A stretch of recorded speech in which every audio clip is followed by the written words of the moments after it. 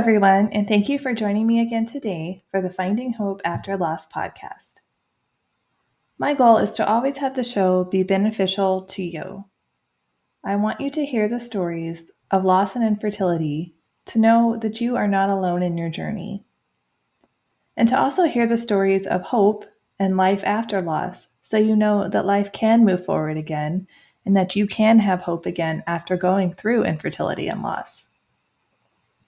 And if there are ever any topics that you would like to hear on the show, you can always email me at Sarah, S-A-R-A-H, at journeyforjasmine.com, or you can always send me a message on Instagram or Facebook at Journey for Jasmine. So today I am talking with Michelle.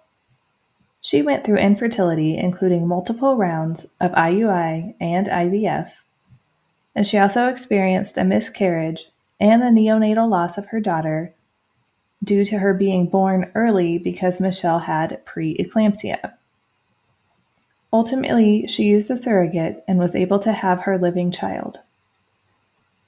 After the loss of her daughter, she was inspired to create a nonprofit, the Colette Louise Tisdale Foundation, in honor of her daughter, and it now helps other families who are going through pregnancies with complications, pregnancies that end in a NICU stay, and people who have experienced loss.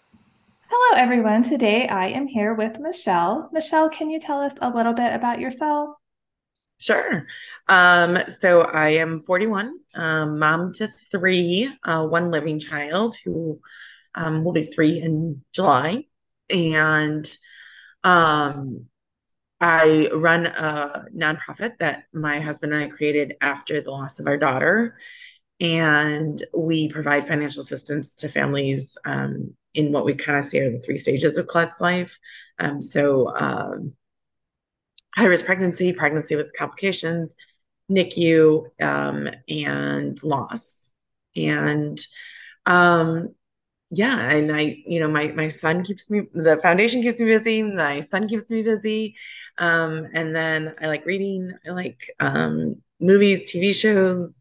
I'm always binging something, and just kind of trying to carve out some time for me. And I think all moms can relate to that of trying not to lose yourself in motherhood and also losing yourself a little bit in motherhood. So Yeah, that's definitely a struggle, I think, for a lot of us. yeah, yeah, for Do you sure. have a favorite TV show that you're watching, like right now?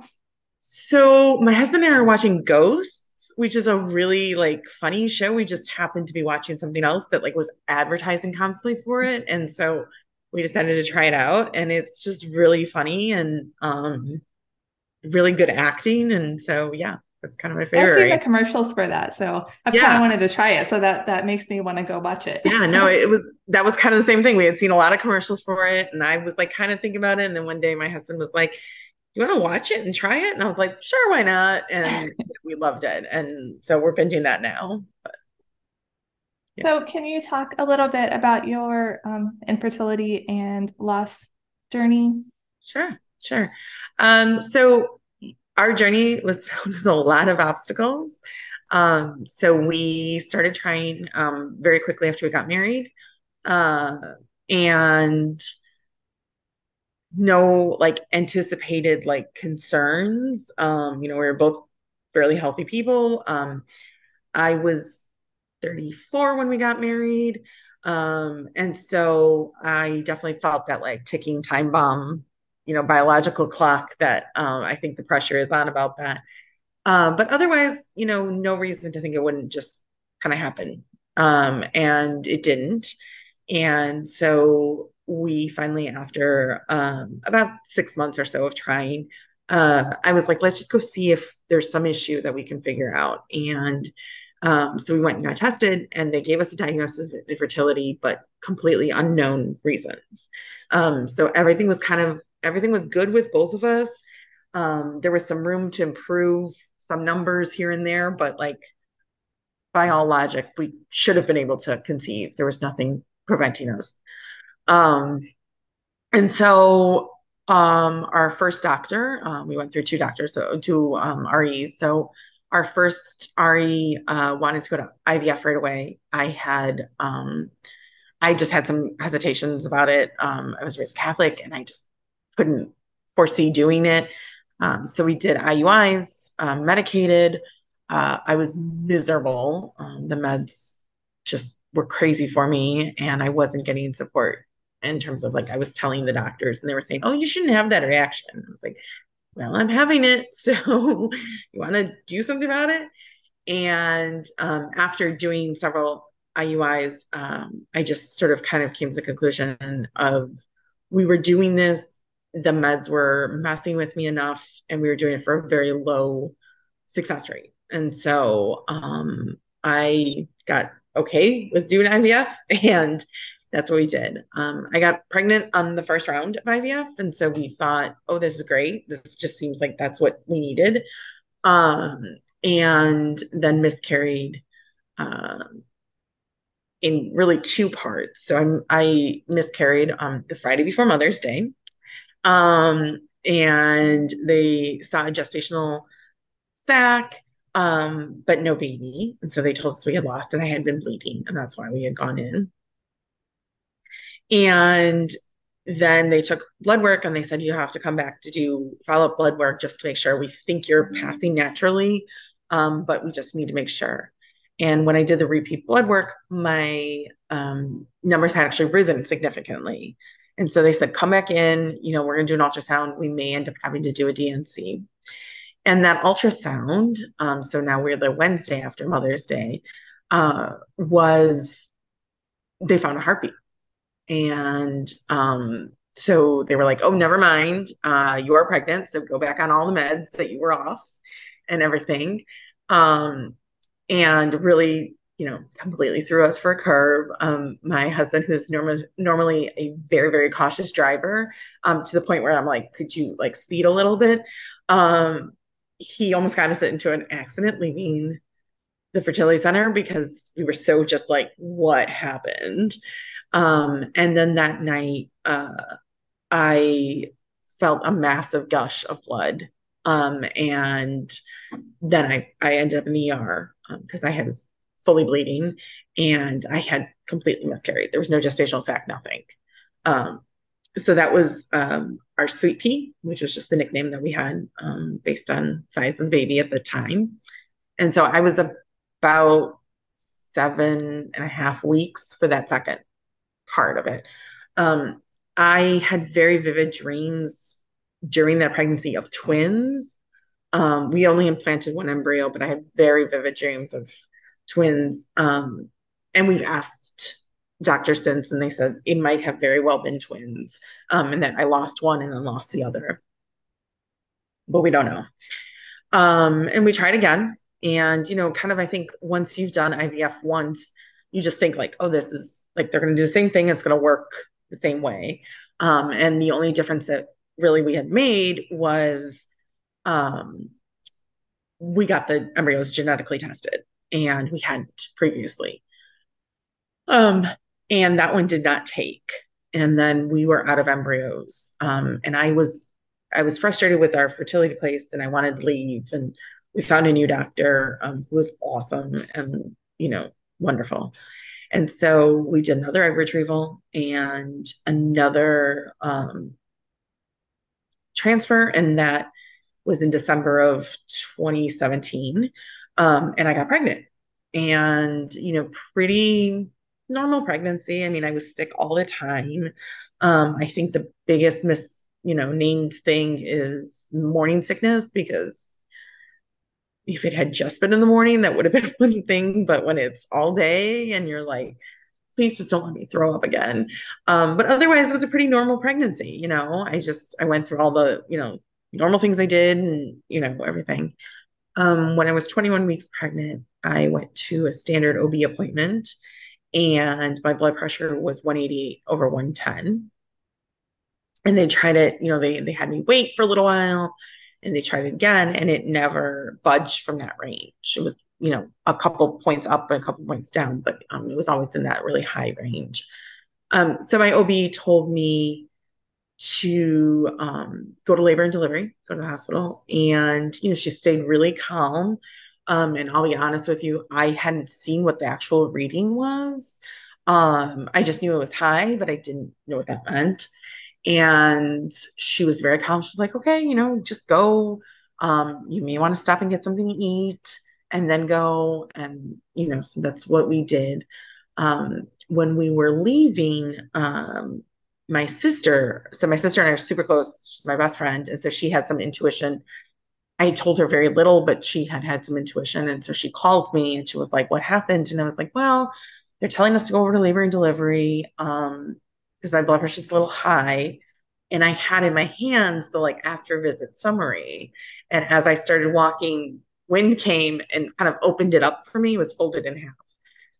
And that was when I saw the reading. And then that was not what I had expected. And I didn't feel like I would have thought I would have felt with that high of a blood pressure.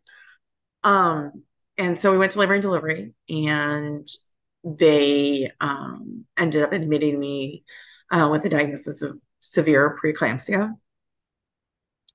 And I didn't know what that meant at that point in my life, which seems so funny because now I feel like I know preeclampsia so well. The only thing I knew about preeclampsia was that there is an old ER episode that a woman dies of preeclampsia in the emergency room. And that was the only thing I knew about it, right? I just didn't know what else it was.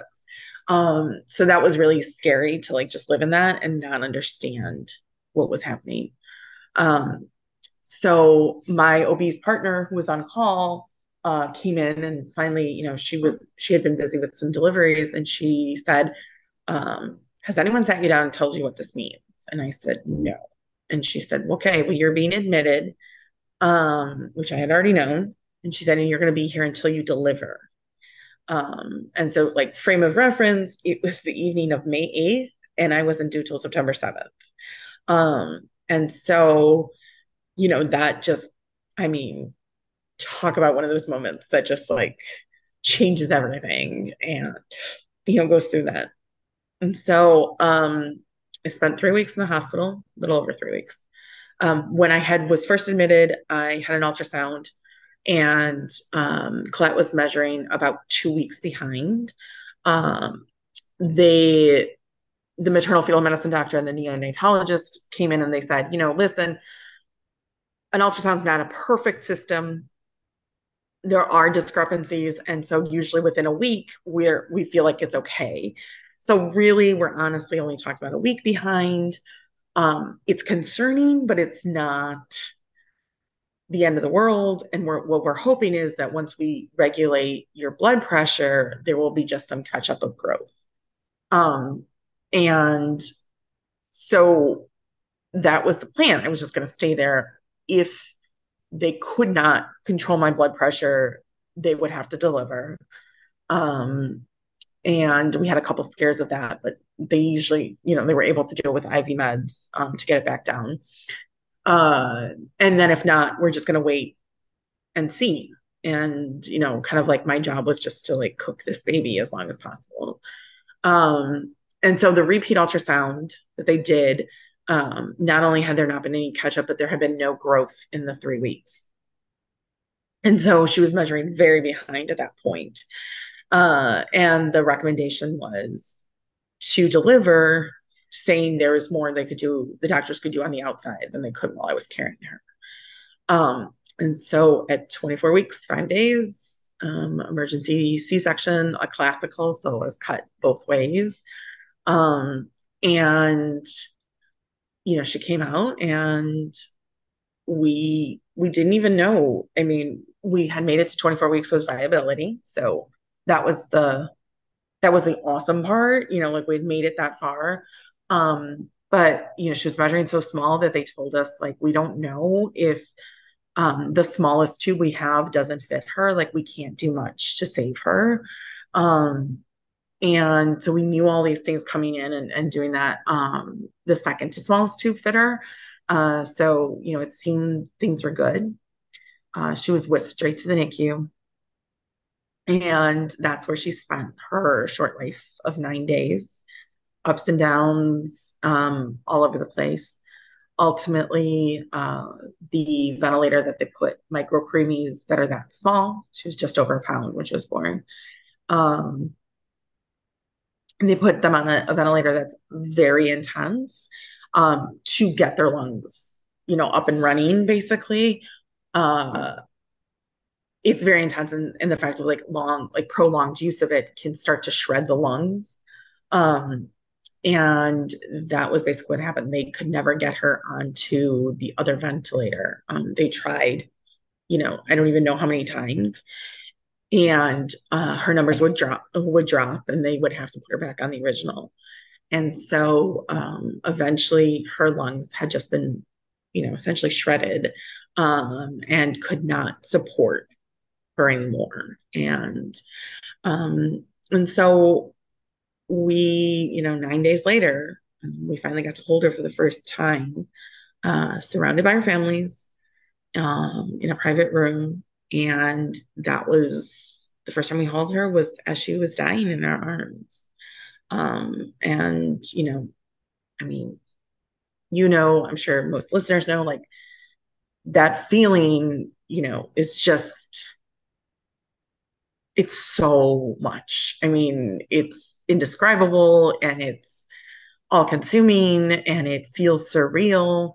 Um, and all of it. And so, kind of just living in that of, I still remember the next day when at one point my husband and I both woke up, probably, 4 a.m. or whatever, and looked at each other. And I remember one of us said to the other, that didn't really happen, right? Like, that was a bad dream that we had. Because that's what it felt like. It was really hard to understand that that had happened. And so, and I think, for me, I know, and my husband has said similar things, but for me, I really, once we made it past, 24, 48 hours, 72 hours, like, I was not thinking she was going to die. I was anticipating she was going to come home with a whole host of medical issues. And I was thinking of things like disabilities and ramps, and, oh, we don't have a bedroom on the first floor, but could we create a bedroom on the first floor, and what would that look like? And I was thinking all of those kinds of things, but I was never thinking that she was going to die once we made it past those few kind of days.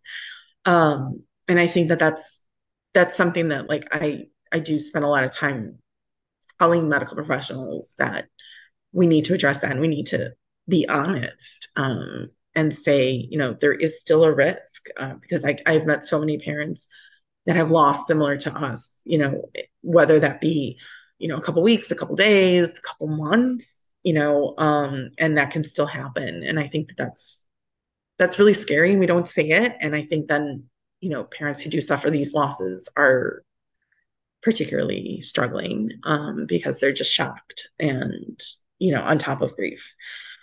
Um, and so, we grieved, we did everything. I became in some ways obsessed with starting this nonprofit, and really decided it had to launch on her due date of September 7th. And so she died May 31st. Um, and I became obsessive with that. And I think that was part of just channeling the grief and the emotions. I also, just because of the timing, I don't know if it was, I may have had a postpartum depression, anxiety, something. But because it was happening kind of like simultaneously with the grief, I don't know what was grief, what was that, and how that played together. And in the long run, I guess um, it was all about coping and figuring out how to manage it. So I guess identifying it as such doesn't really matter. Um, but yeah, and like, healing from a major surgery and trying to live in it emotionally was a lot. But we launched from the nonprofit on her due date, which was really important to me, and I think really gave me some direction, some meaning of what I was going to do next, because I was definitely lost and did not know. what to do, next. And then I spent that summer and I ran around to every doctor I could imagine because I was convinced something was wrong with me and that I had like that whatever was wrong with me had caused all of these problems. And so I ran around to every doctor I could imagine. I had a colonoscopy, and I was 36. And with no risk factors, no family history, anything like that. But went and basically, pushed and went and got all these tests and found out nothing was wrong. And that was frustrating. And so then we went back in after her due date had passed. We had decided that we would just kind of wait and see. And then we went and had a preconception visit with the maternal fetal medicine doctors. And honestly, there wasn't a lot that they could tell us that would make things different in the future. Um, and they worked with us for a long time, but I think this is where we can see that this is, these kinds of things are so under researched and just there's not enough money that is given to anything related to women's health, including pregnancy and infant mortality and all of that. And so we decided to try naturally through the end of the year, that year, so 2018. And then we would go back and do another transfer in the new year. And so we tried naturally, I think just hoping that maybe that was going to work. And one of the reasons why um, we decided to do that was we weren't like emotionally ready yet to do IVF. And then also there is some increased risk of preeclampsia with IVF. What they don't know is if it's IVF itself in that process, or if it's just generally the patients who go to IVF would be more at risk for preeclampsia anyways, and they don't know. But I was trying to control what we could of risk factors, and I couldn't change my age, but we could try doing that, and so we did. It didn't work, and then in the new year we did another transfer, and that did not take. And when we found that out, my husband was in tears, and I just felt this huge sense of relief that I wasn't pregnant. And that was really like shocking to me because I, of course, wanted to have another child. I wanted to have a child that was biologically ours, um, that we could bring home. And so saying, kind of admitting that like I was relieved not to be pregnant was scary. And I didn't know what to do with that. And so I really sat with that and I didn't say that to anybody um, for probably about a month plus. Just really sitting in what does that mean? I had asked my husband prior to us finding out the results. I had said, I think I need a break, and he had agreed that if it didn't take, we would take a small break, and so we were on that. Um, and I really just was struggling with what does this mean, and what is it doing this, and finally, I just, finally blurted out to my husband. I said, I think we need to use, I was like, I think I really want to use a gestational carrier. Um, so I surprised him because shortly after Claire had died, we had talked about some of the options. That was one of the things on the table. And at that point, I had said, oh, hell no, no one else is going to carry my baby.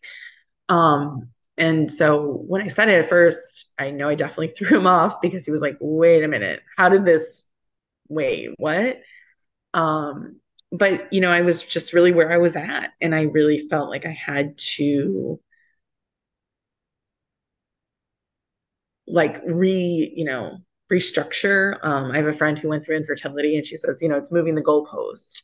And so, you're never going to do this. And then all of a sudden you get to this point and you're like, oh yeah, maybe I'll do that. And, it was just doing that. And so, we talked to a lot of people. We talked to a lot of couples who had gone through surrogacy, and, just definitely felt like this was the best thing for us, the best chances to bring home a healthy baby, and the best chances for me mental health wise, because pregnancy seems so terrifying. And so we found we found an agency we liked. We found a gestational carrier that was awesome and did all of that. And she got pregnant on the first round. And that is our son who turns 3 in July. And, it's really just, it was an amazing experience. Definitely filled with loss. The loss of carrying was tough. And, and then shortly after her 20-week ultrasound, we were plunged into COVID, and that changed things. And, with COVID restrictions, we didn't know until about, I want to say like 32, 33 weeks that we could both be in the delivery room. We didn't know that, and that was scary too, because we were making plans with, you know, 16 layers of possibilities, right? So it was okay. So if I'm in the delivery room, but my husband can't be, what does that look like? And then also, the attorney that we had worked with called us and said, you need to have a short-term guardianship, because if one or both of you has COVID, who's going to take care of the baby? And, it was just kind of crazy, but we brought him home. He is healthy. He is amazing. All of it. And when he was about a year old, we looked into doing surrogacy again. Actually, we looked into whether or not I would be pregnant again, or try to get pregnant again, or surrogacy. And ultimately, our same surrogate was available and willing. And so we started a journey with her. It was not successful. There were several canceled cycles, a transfer that didn't take, and a bunch of other delays and issues. And we ultimately, kind of had set up at some point and said we could handle one more obstacle and one more thing. And then the doctor called to say they were going to cancel the cycle. And that was our decision to end that, and to say we have one living child, and that's what we have. Um, that makes me really sad. Um, I had never thought we would be in this situation. It makes me sad that I don't get to raise my daughter in the way I thought I was going to. And that he doesn't have the traditional sibling. He still has a sibling, and we talk about flat all the time, and we do all that stuff. But he doesn't have a sibling the way that I had it, or the way that my husband had it, and the way that most of his friends will have it. And that's difficult, and that's sad. Um, and so that's another loss that, we've been through. But we've survived it to this point, I guess. And we have an incredible living child and memories of a daughter, and that still lives on in our lives, just very differently than we thought. Well, you've definitely had quite a journey. I mean, a little Yes. bit of everything in there, it Right. seems. Mm-hmm. So, was it the preeclampsia? Were you more at risk to have that again if you were to try to get pregnant again? Yeah. Yeah. And really, I just felt like the answers that we were given, they talked to you about baby aspirin. Um, I was I was slightly paranoid, because I had been doing baby aspirin with the fertility center when I miscarried. So I was a little concerned, like, did that somehow, cause it, or like put me more at risk for that? Obviously I don't think that it did. But I was like, I don't know. And then, the study on baby aspirin and for preeclampsia is not like a huge study or anything. It's a fairly small study. And so I just I didn't know that that was enough. And when I brought that up to maternal fetal, they said, well, starting at 28 weeks, we would do more monitoring. And I said, I've never made it to 28 weeks of a pregnancy. So I don't know that I can. And I think that's where, I talked about the research is, I could see in his face when he was talking to us that he wanted that to be a comfort. And yet he understood where we were coming from of that wasn't a comfort because 28 weeks was not a given that we were going to get to that. And, I think that was really, really hard place to be in is to say, yeah, there's extra monitoring at a point that's 4 weeks past the most pregnant I've ever been. And, I don't know, and I still think about it every once in a while. I won't say I think we are I think we are done with our family at this point. But I still harbor wishes of, you know, an accidental pregnancy, of, not planned pregnancy that is just all of a sudden, totally fine and totally normal um and all of those things. Like I still have those visions and those desires um and to have a full pregnancy and to have all those experiences. um I still wanted all of that. I mean, that didn't go away just because we made a decision that we are likely, that we're essentially done trying.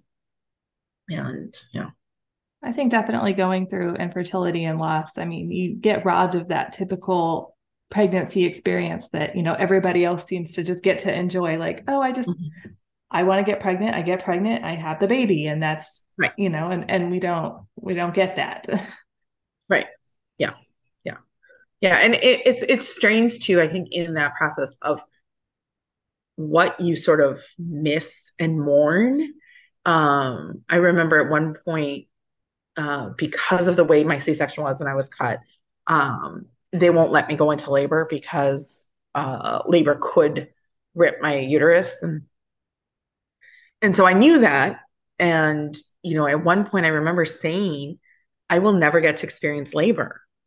And, the people who were around me who had gone through labor were like, that's not a bad thing. And I was like, yeah, but you guys got to experience what that felt like. Like, I will never feel that, right? Like, I will understand the most, just, as partners and non-birthing parents, know, but I won't know what that actually feels like. Um, and that's tough. It's something that most moms have experienced. And, you know, knowing from this point, like, okay, you gave birth, but you didn't experience this and you never will.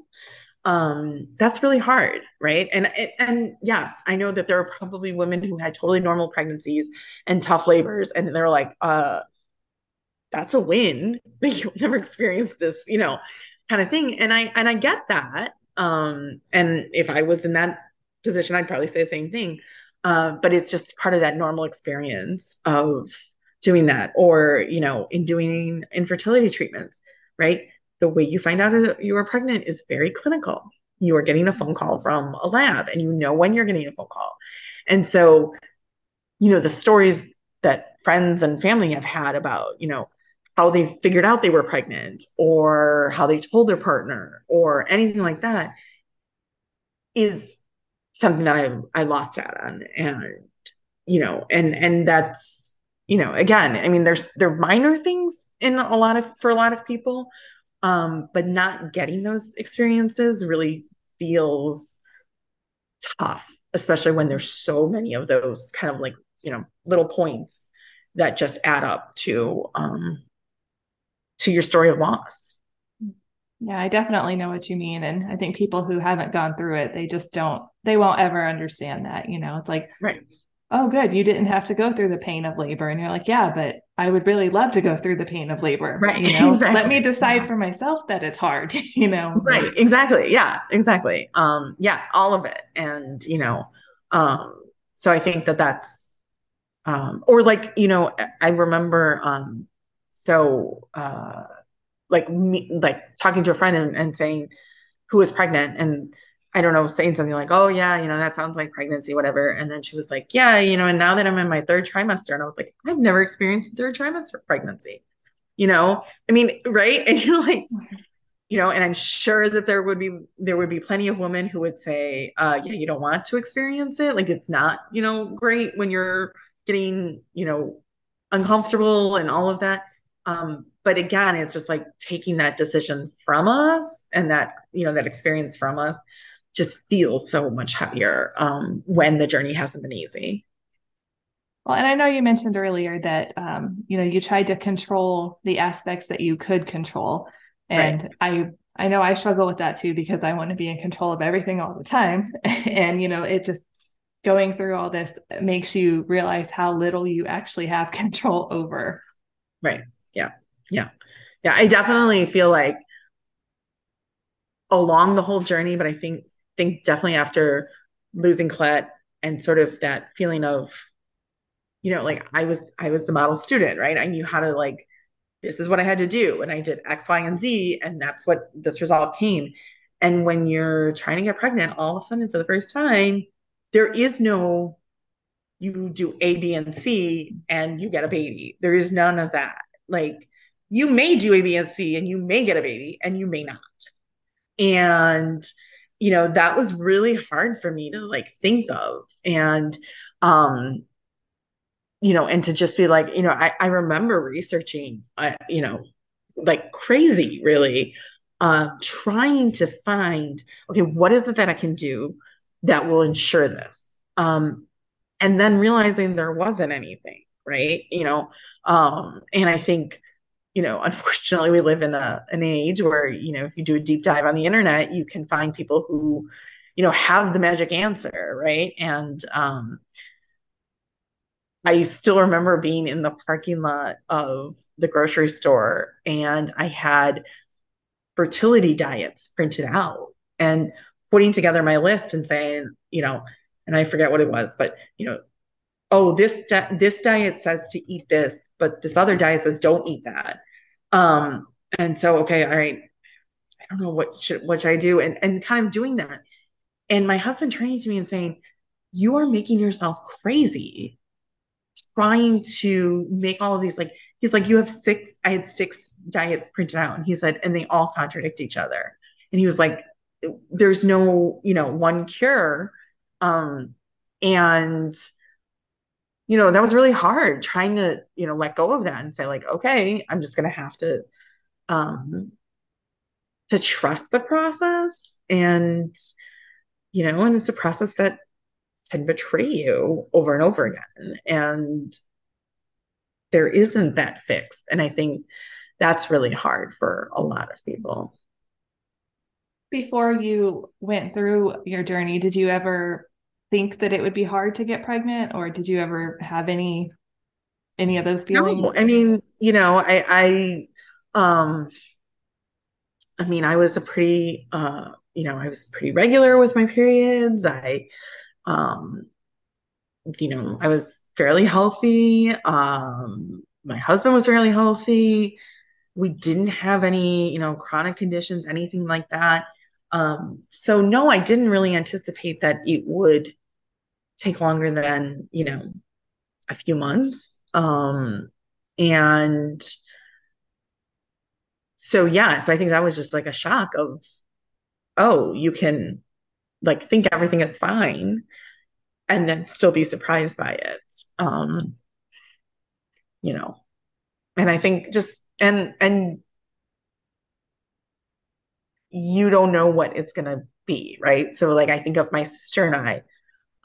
So my sister and I both have had to have our right ovaries removed well before this. My sister was 17. I was 30, I think. 29, 30. And so my sister had a tumor, or yes, that pushed on her ovary, and so she had to have that removed. And then I had a cyst and a torsion, so it wrapped around my ovary. And so, like, that was really scary. I mean, I know my sister was scared at the time, but she was 17. It's a little bit different than when you're 30. And I was really, terrified about that and, really spent a lot of time talking about what that meant and how that affected my fertility if it did, and was told it didn't. Um, and so, with one ovary and being in my late 30s, I had really great egg numbers, right? And so I still remember we had a couple of embryos left, and I decided I wanted to do another egg retrieval after clet just to have, more. And part of it was also to I just wanted to ensure that like once I knew my blood pressure was regulated, that I was doing more embryos with that regulated blood pressure, just in case that was a factor. And there's just so little that they don't know for sure if that is or not. But again, kind of the like you're going to control what you can control. So I was like, all right, let's do this. And so I went from 35 to 37 that I had done it. And our RE said, there's usually a pretty significant drop in those 2 years. And I didn't have a drop at all. And, the RE is like, I have patients 10 years younger than you are, with two ovaries who would kill for these numbers. So I had really great numbers. Obviously, you don't know about egg quality and there's all that kind of stuff. But my sister, same kind of thing. We're sisters, and she had a low ovarian reserve when she went to go find out.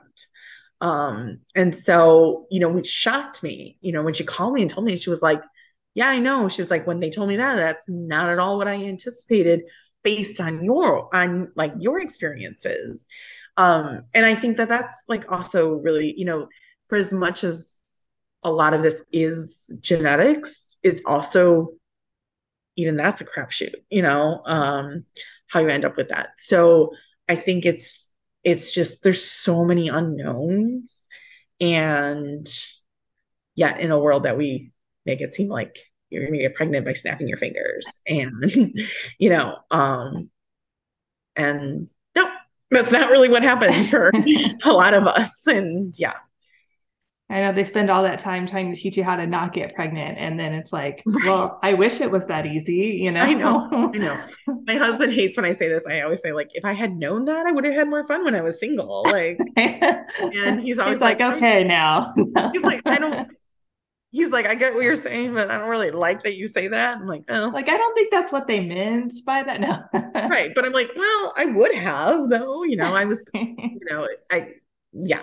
So, anyways, So were you able to get pictures or any like handprints and footprints or that kind yeah. of thing? Yeah. So we had handprints and footprints. We were able to wait, and we got Now I Lay Me Down to Sleep came and took pictures.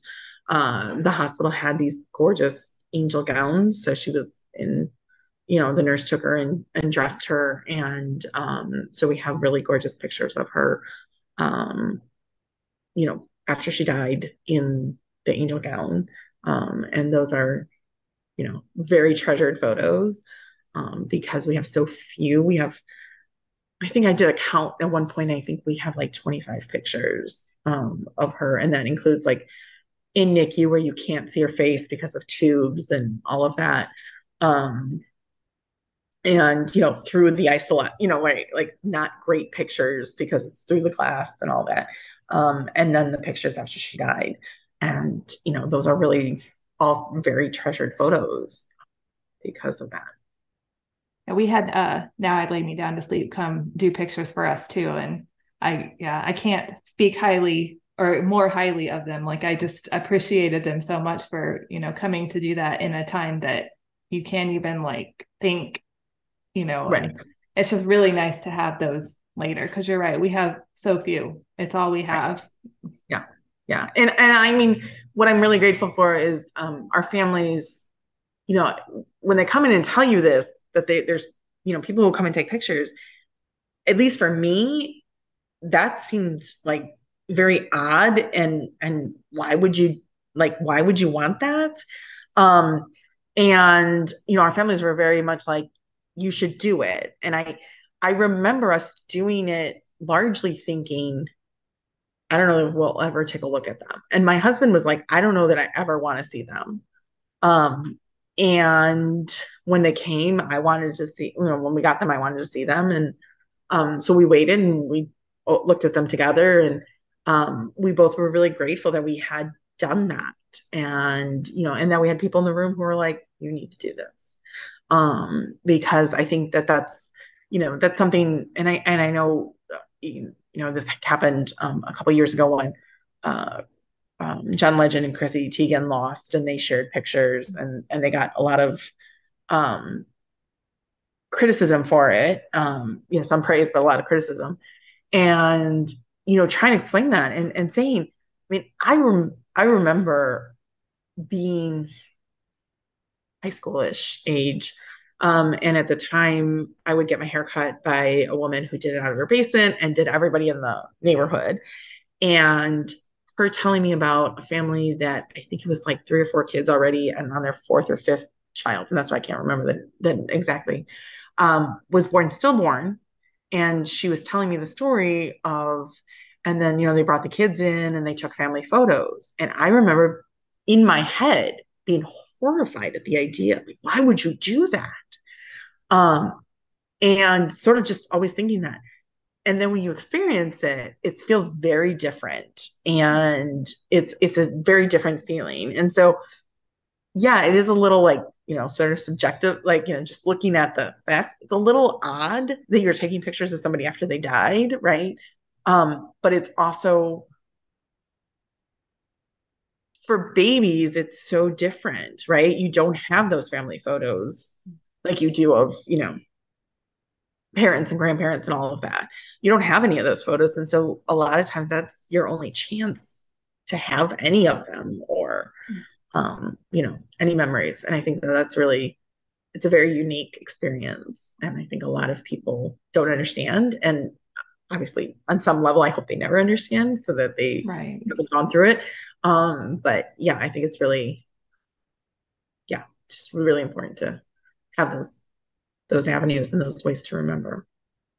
That's the like number one thing I try to encourage anybody who's going through a loss. Like, take the pictures, even if you don't look at them tomorrow, a year from now, whenever, at least you have them. And I think Right. eventually you will want to look at them, because we Right. didn't look for a couple of weeks either. I was like, I just can't do it. Like, I know they're there, but I can't look at them. And now I still get sad seeing them, Yeah. but I'm grateful to have them. Yeah. Yeah. And I'm really grateful we did. So there's a kind of a fancier baby and kid photography around us. And what they are like famous for is they do, what do they call, what is it called? There's a name for it now. I can't, it's totally escaping me, but they do basically like, it'll be like a 9 pictures, like 3 by 3. And it's baby part photos. And so it's like, their feet and, you know, um, it might be a cute little baby butt picture and, those kinds of things. It depends on, what they got and what parents choose. And so we did one for our son. And while we were choosing the photos after the photo shoot and everything, a couple weeks later, all of a sudden I looked at it and I was like, there's some pictures of Colette we could do this with. And so I asked them, I said, would you be willing to take photos that were taken elsewhere by, the now I lay me down to sleep, and to do the same thing, framed and whatever. And they were really like, yes, let's do it. And so it's really nice. In our house, we have both of our kids, their baby parts up on the wall. And it's really sweet. It's really beautiful that we have both of them. And that they have this, we have this memory of these moments in time of what they look like. And, I think that that's something that I was very grateful we had the photos. And I was even more grateful once we could do the same thing. So there was just a very similar aspect to it. And it's interesting to look at them and to see, you can certainly see, so the big joke is, so Colette had my nose. That was something that, I knew, and everyone who saw her said kind of like right away was like, oh my God, she's got Michelle's nose, or she's got mom's nose. Um, and when our son Elliot was born, my husband said, he has Colette's nose. And I said, that was my nose first. So it's really my nose, but okay. But it's interesting to see those pictures and to see the little like, when you look at those and you see the little curves and the, this and that and realize how similar that they do look in a lot of cases. And I think that that's, I think any parent does that with when they have more than one child of just like, where do they look alike? Where do they not? That kind of thing. And so it's really pretty that we have that. And I'm very grateful that we had the Now I Lay Me Down, and then that the photographer we worked with was willing to take those photos and really, crop them down and come up with things so that we had two similar ones. They're not the same, but um, yeah. Yeah, I love that you were able to do that. I think it's important that we, try to include them in our pictures around the house and things like that. And Right. it's nice to have it feel normal. Like, you have both of them there. Right. Yeah. Yeah. So, do you want to talk a little bit about your nonprofit? Sure. Yeah. So it's the Colette Louise Tisdale Foundation. And we are really just trying to improve outcomes. So pregnancy, childbirth, infancy, and then help in the grieving process. And we do it, we're most known through our financial assistance program, but we also do advocacy and education. And I think education is so key because I thought I was pretty knowledgeable on most of these issues. And I was shocked to find out so many things that I didn't realize. Like, I did not know what the status of maternal mortality was in the US right now. And I didn't know all of that stuff. And so, educating about it and then educating about how to address when things don't go right. So what do you say to somebody who is experiencing infertility or somebody who has lost? Or somebody whose child is sick.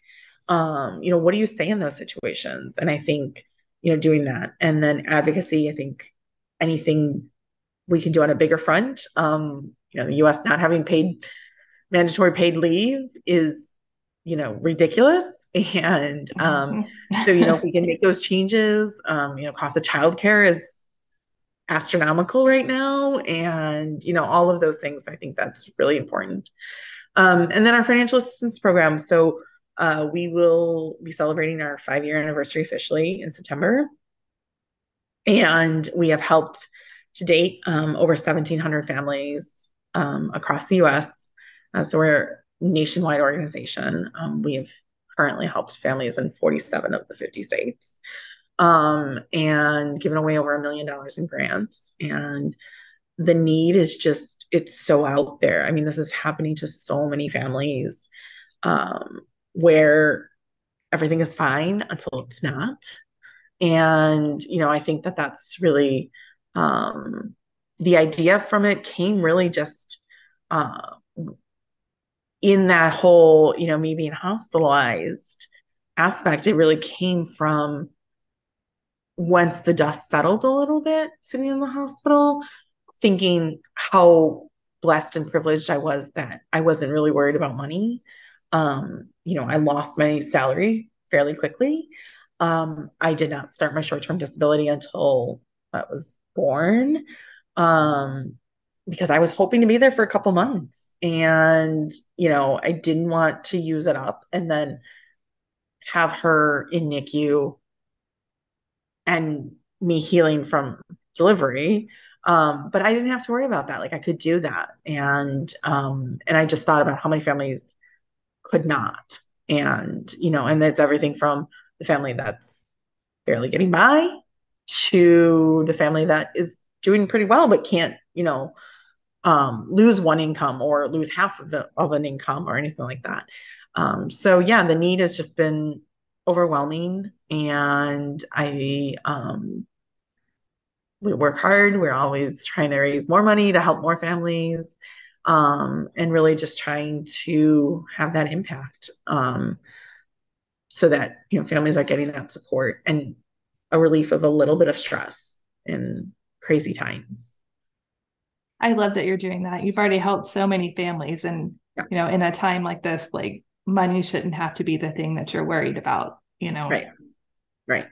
Yeah. And I mean, I think that the other part is like, um, when we were first starting this, I remember mentioning it to a couple of people, and people saying like, yeah, but what's money going to do? And I was like, when you can't make it work, it makes a big difference. And so, we get applications sometimes that say, mom is supposed to be put on bed rest, and mom is saying she can't afford to be on bed rest.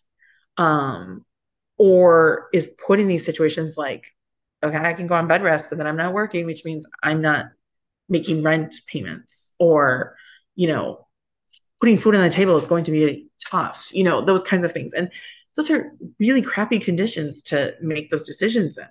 And, um, or I'm just going to put off this payment, this payment, this payment. And then all of a sudden, getting caught up with everything. And so, we're seeing more and more of the impact of COVID.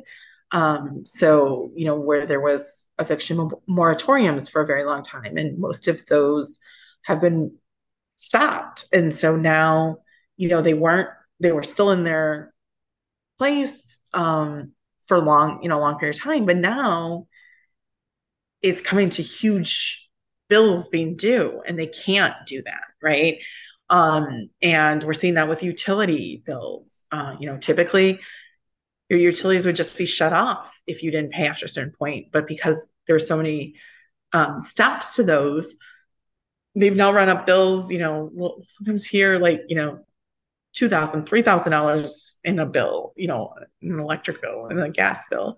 Um, and then how do you get out from under that? And so I think there's a lot of stuff going on, and a lot of real impacts that this can make. So yeah. Well, if people wanted to find more information about the nonprofit, do you have like a website or? Yeah. Yeah. Our website is ColetteLouise.com. So Colette is one L and two T's. Louise.com. And I can be reached. I'm Michelle, two L's, at ColetteLouise.com. And yeah, we'd love to help. Our ability to give is based on funds. So every donation matters and really has an impact. And we have worked hard. So all of the donations go 100% to families. We have worked out that we have donors that cover any admin and overhead costs. And so they're going straight to families in need. And that's really something that I want to keep for as long as we're around, because I think that's really important too, is that people know they're donating and it's going to families directly. Well, I want to thank you so much for coming on and sharing your story today and sharing about your wonderful nonprofit. Yes, and thank you for having me. I really appreciate getting to share a little bit about all of our kids. Thank you so much, Michelle, for sharing your story with us. An important thing you touched on was the lack of resources for parents who are facing a pregnancy with complications or a pregnancy that ends in a NICU stay. We're not able to simply always leave our jobs and just survive without the income. Many of us don't get large amounts of paid leave that would help cover this either. And we're not always pointed in the direction of resources that could help us. And there are actually so many nonprofits out there, just like Michelle's, that help families in these situations, yet most of us don't even know about any of them. Certainly, none of us are prepared to go through the physical and the emotional struggles of going through infertility and loss, and maybe even less prepared for the financial aspect of it being added on. Especially if you end up having to spend time in the NICU and pay those bills, or pay bills for a complication during your pregnancy, or having to pay the bills from your loss. The medical care adds up. The time spent not working can add to a large loss of income. And it just becomes a lot to bear on top of the emotional distress that you're already in. I really think there needs to be changes Yet it's hard to say what exactly those changes need to be. All I know is that the current system isn't working for so many families. So I just want to leave you with a reminder to do a quick search on the internet to see what resources are available near you. You never know what you might find that can help you out. Don't forget to subscribe so you don't miss any future episodes. If you like the show, please leave a rating or a review. Thank you so much for tuning in, and remember, we are all in this together.